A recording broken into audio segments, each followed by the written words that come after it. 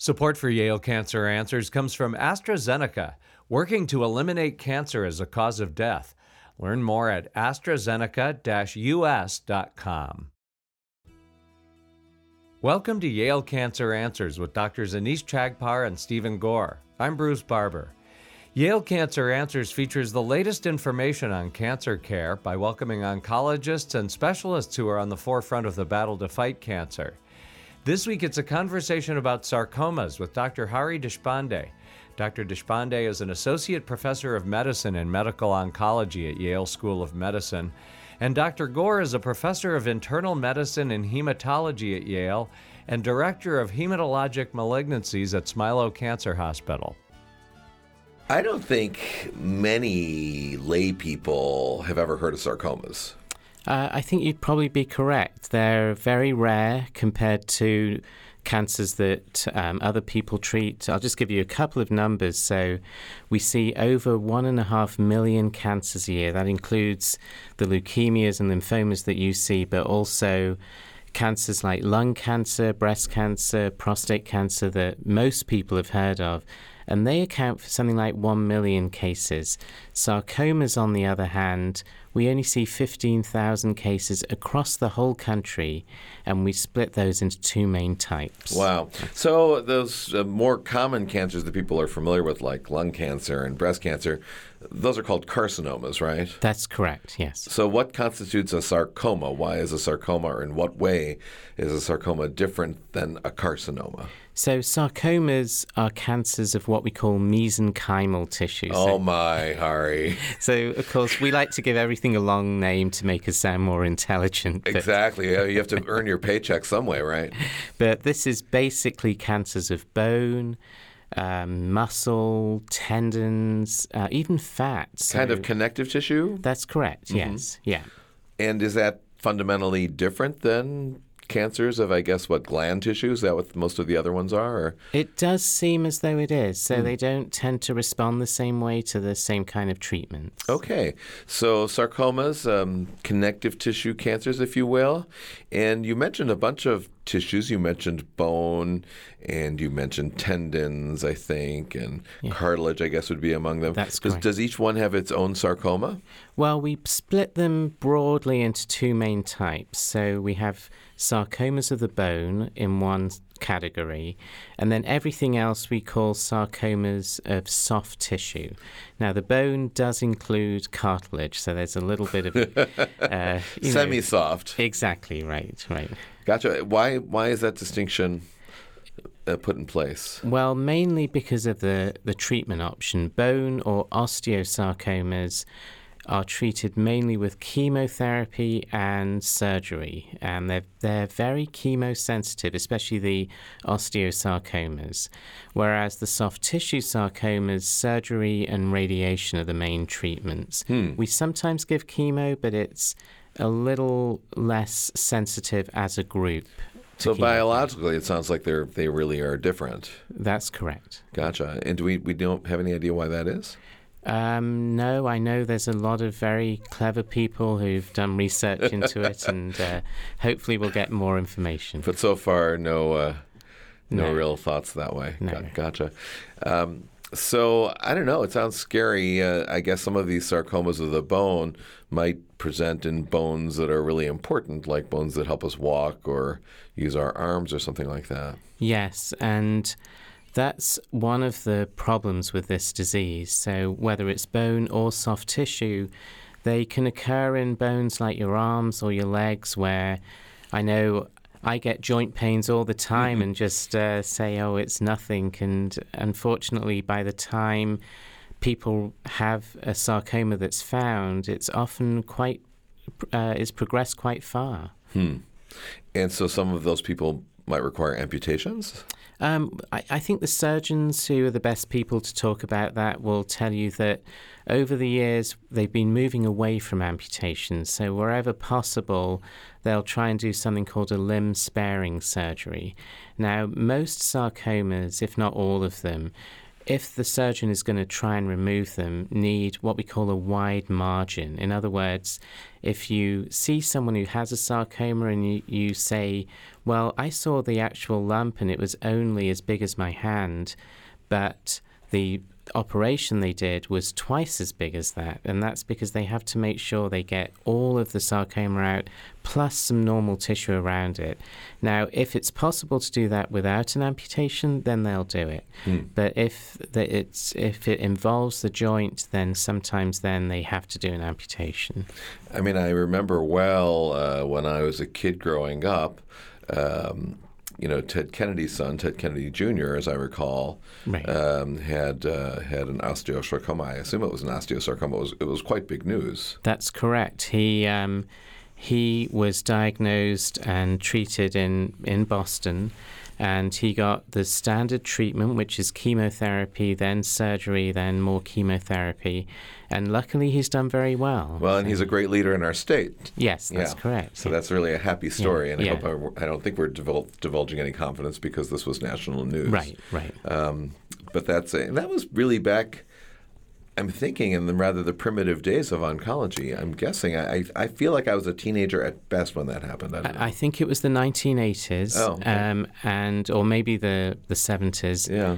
But unfortunately, in one way, you're correct, because the treatment has really not changed very much since then. We use the same medicines, methotrexate, doxorubicin, and cisplatin, that we used back then, we use now. Those are chemotherapy drugs. That's correct, yes. Uh-huh. Intravenous chemotherapies. Yeah. And so he was a kid or a teenager, as I recall, at the time. Is that common? So osteosarcoma and other bone sarcomas, like there's a cancer called a Ewing sarcoma, are mainly cancers of childhood. But we do see them up until the age of around 50. So they can occur in adults, but typically in children, yes. And is that true also of these soft tissue sarcomas that you spoke about? Now, they have more of a variation. So I mentioned soft tissue sarcomas. There's actually 50 different subtypes, and that's why it's so hard for fellows to learn. Those are the training doctors who we train in Yale, because not only is it a rare cancer to start off with, there's 50 different types. So 50 out of 15,000, right? Exactly, right. Wow. Well, actually 50 out of 12,000, because 3,000 of the bone and 12,000 of the soft tissues. I hope our audience is keeping a scorecard. Right. But some of them, like rhabdomyosarcomas, are mainly in children. You're just saying these things because they're complicated and they make you sound smart. I've been practicing very hard. Right, so that's a muscle cancer, right? That's correct. And then there's other ones. There's one that we call an undifferentiated. In other words, we can't put it in an actual category, but that's much more common in older adults, so over the age of 50. Well, I can imagine that if you have 50 subtypes, and just so I can do the math in my head, let's take it out of 15,000. Yeah.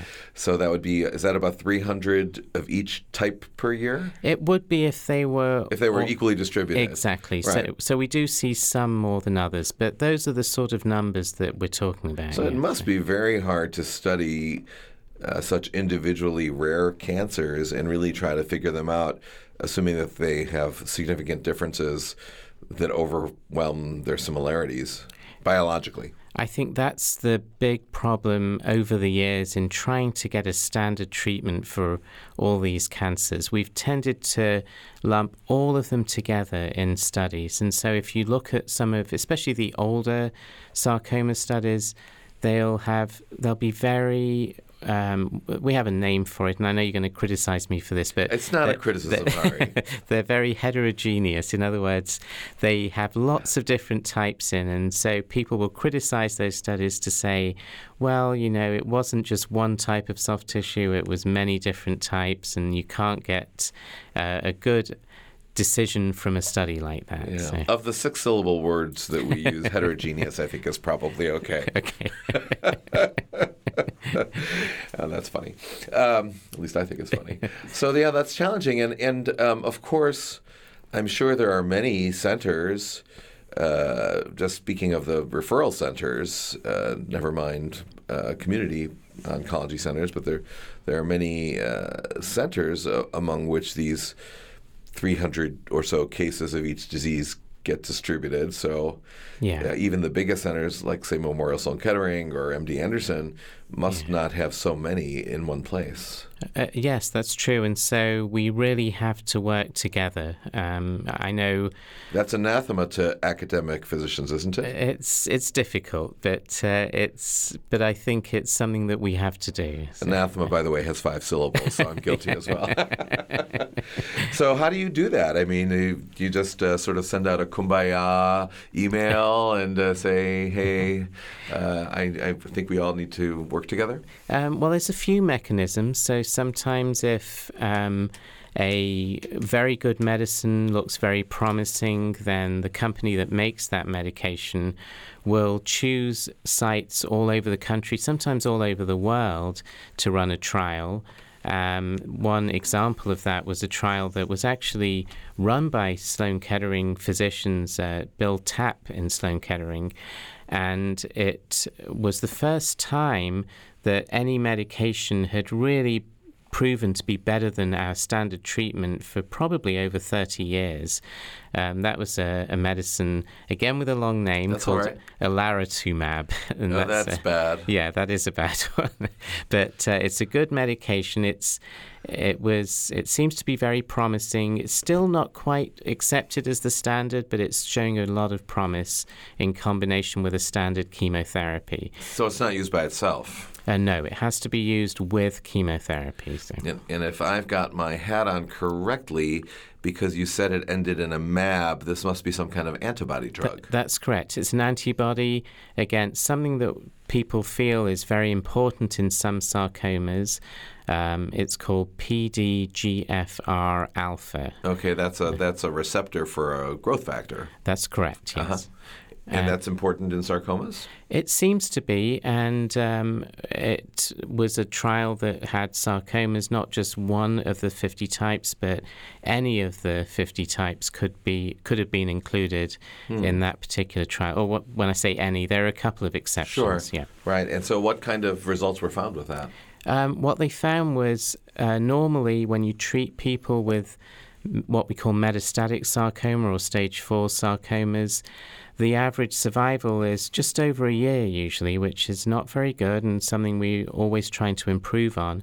When they gave people the chemotherapy plus the antibody, then the survival went up to 26 months. Oh, that's quite a big difference. It was a very big difference. And this is what we call a phase 2 trial. I know you're familiar with that, but basically it's not a trial that is a definitive, this is better than that trial. Mm-hmm. And you always have to do a phase 3 trial to confirm those numbers. And that's being done as we speak. I see. And was it hard to get all these hospitals and physicians to work together?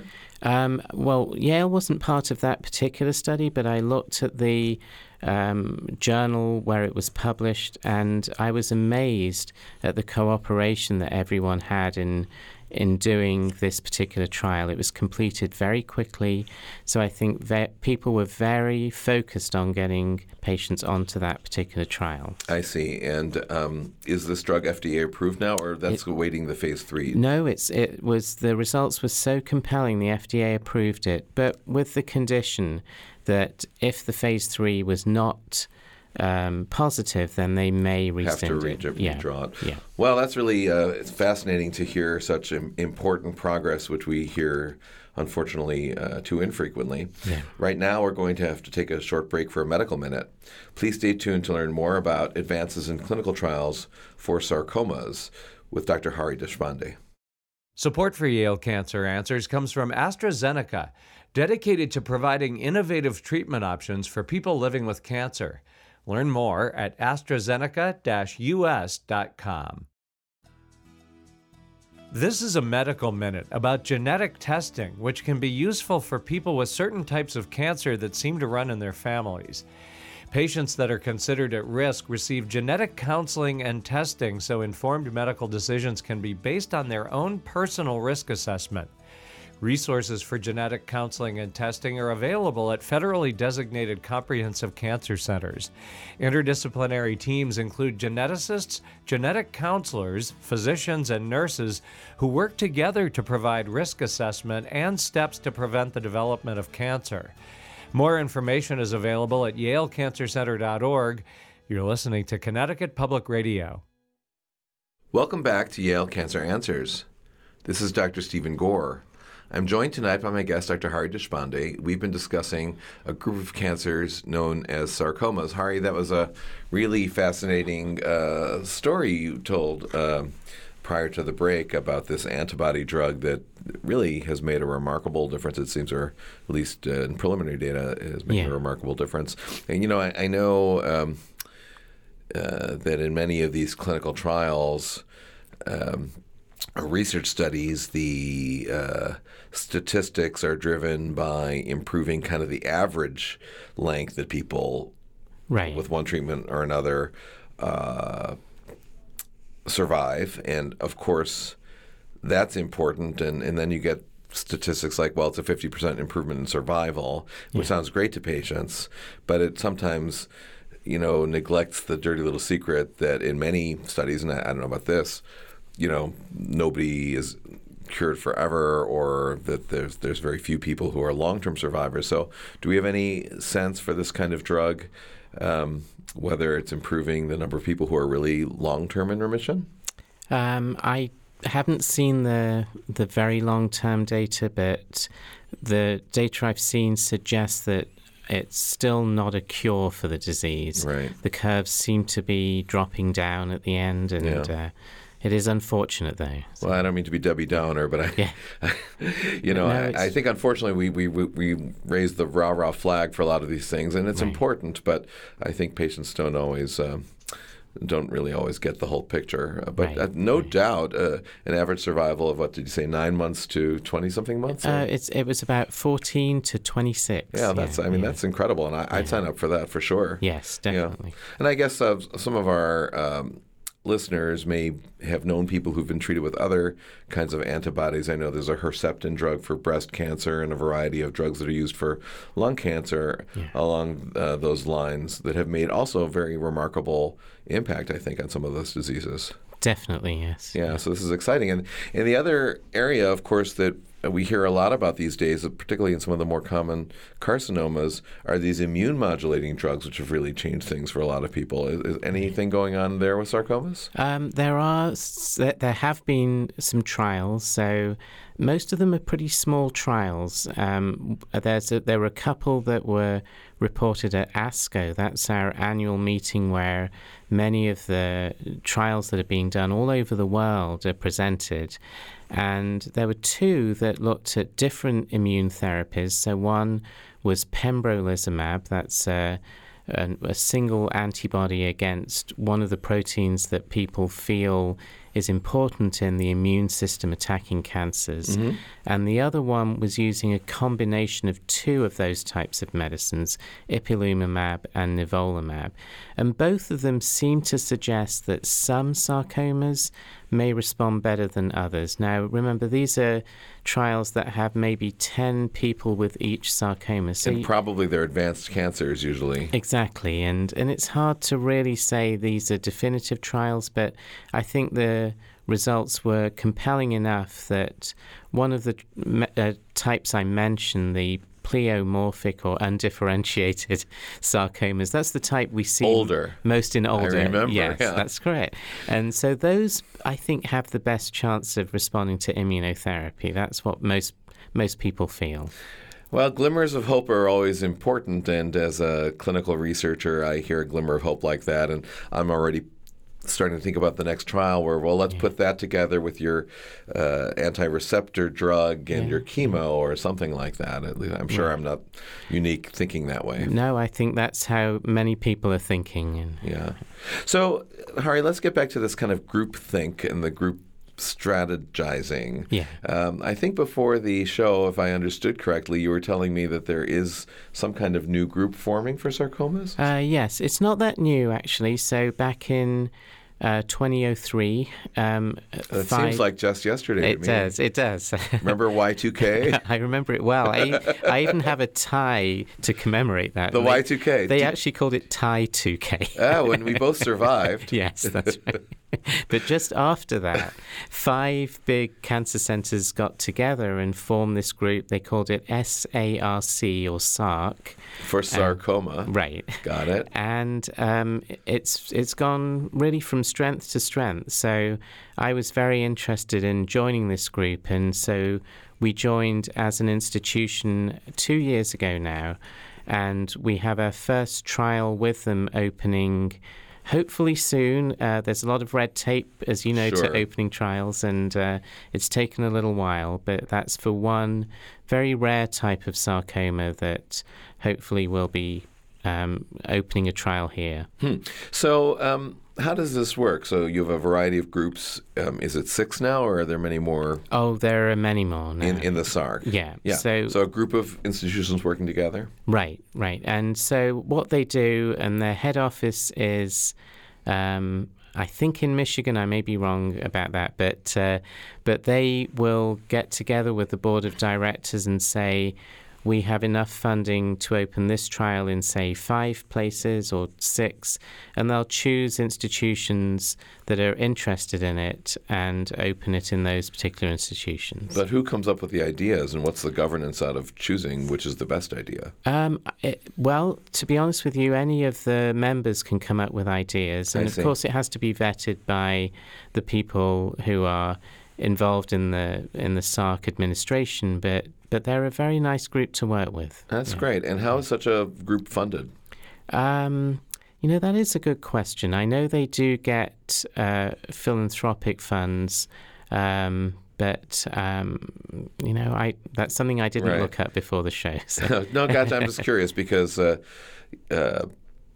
listeners probably don't know, but the National Cancer Institute funds many large interactive groups like this. Oh, right. That tend to go by regional names, like the Eastern Cooperative Oncology Group or the Southwestern Oncology Group, which is kind of always funny because many of the centers like Yale are in the Southwestern group, and many Eastern, Stanford happens to be in the Eastern Cooperative Oncology Group, and those get federal funding primarily. Right, and actually I do know that SARC got what they call a SPORE grant. Oh, wow. For, I think it was $12 million over 5 years. Now, that was back in 2012, so they're just sort of coming to the end of that. So that was federal funding that they applied for?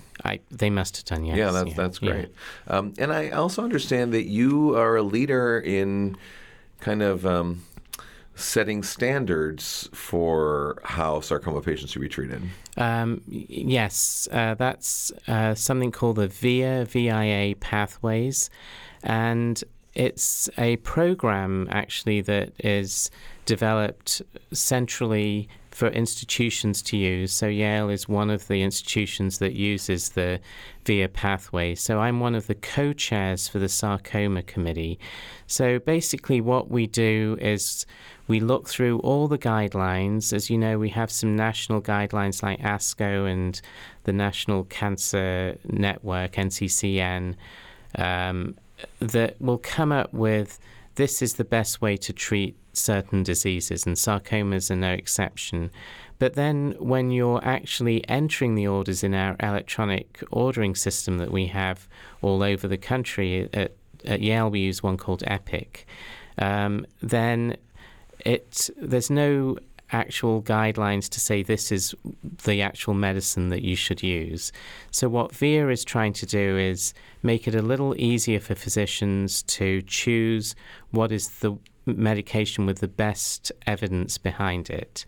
Now, that obviously has its problems. Everyone is different. Every patient is different. So sometimes you may want to stray away from the guidelines. But if you do, you have to have a reason for why you didn't follow what is considered the best evidence. And we all know that the evidence that we use to come up with such guidelines is not always as strong as some other evidence. Exactly, and I think that's why when we make these guidelines, and I was just at the committee meeting, which is a webcast that we all sign into, you'd be surprised how much debate there was over every single decision that we made. It just goes to show that you've got some very smart doctors out there treating sarcoma who know the data very, very well and will really insist on finding the best treatment for their patients. So. Yeah, well, it really doesn't surprise me. I've served on such similar committees in leukemias, and people are very passionate, and people who are leaders in academic institutions are very passionate, and I find that many people can look at the same data and feel very differently about it. That's exactly the discussions that were held, yes. Yeah. And if the data agrees with my opinion, then it's a great study. And if it doesn't agree with my opinion, well, maybe there are problems with that study. Yes. Although we're all seeking truth, right? Right. And I think as long as we don't feel it's a bad decision, I think it's something that we can put on the pathway. That's the sort of way I was trying to chair that discussion. Yeah, that's great. But so at the end of the day, who polices the pathway? So, we have physicians in our network, and they are treating patients with various cancers, or in your case, sarcomas, and they choose something on or off the pathway. I think it's great that they're getting advice from the pathway, right? But is there any consequences of being on the pathway, not being on the pathway for the physician, for the patient? Well, as an institution, Yale, for instance, we're expected to use the pathway for the majority of our chemotherapy ordering. So I think it's over 80% has to be on the pathway. So I chair the meeting with Dr. Chow from City of Hope. It's nice to have a meeting where we can bring the two coasts together. So. Especially if you can travel to California. It would be even nicer. Unfortunately, it was a telephone call. It's a beautiful campus at City of Hope. It's near Pasadena. Oh, I've never been there. It's lovely. You should go. Yes, I'll try and finagle a meeting over Good there. idea, yeah.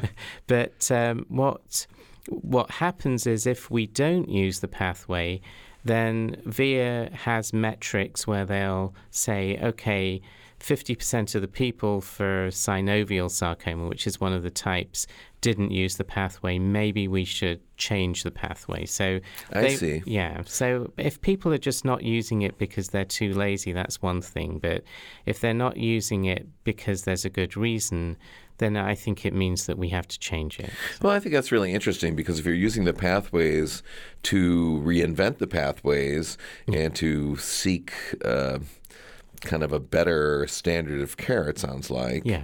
That's very appealing. Yeah. If you're being punished because you're going off the pathway for some reason, then I wonder how that's being helpful. Right. And I think there is that side of it. So I think insurers and Medicare will look at these pathways and say, unless institutions are using best evidence, then we may not give the same benefits to those institutions as ones that do use those. So I'm not part of the economic side of it, but I'm sure that's part of it. Dr. Hari Deshpande is an associate professor of medicine and medical oncology at Yale School of Medicine. If you have questions, the address is canceranswers@yale.edu, and past editions of the program are available in audio and written form at yalecancercenter.org. I'm Bruce Barber, reminding you to tune in each week to learn more about the fight against cancer here on Connecticut Public Radio.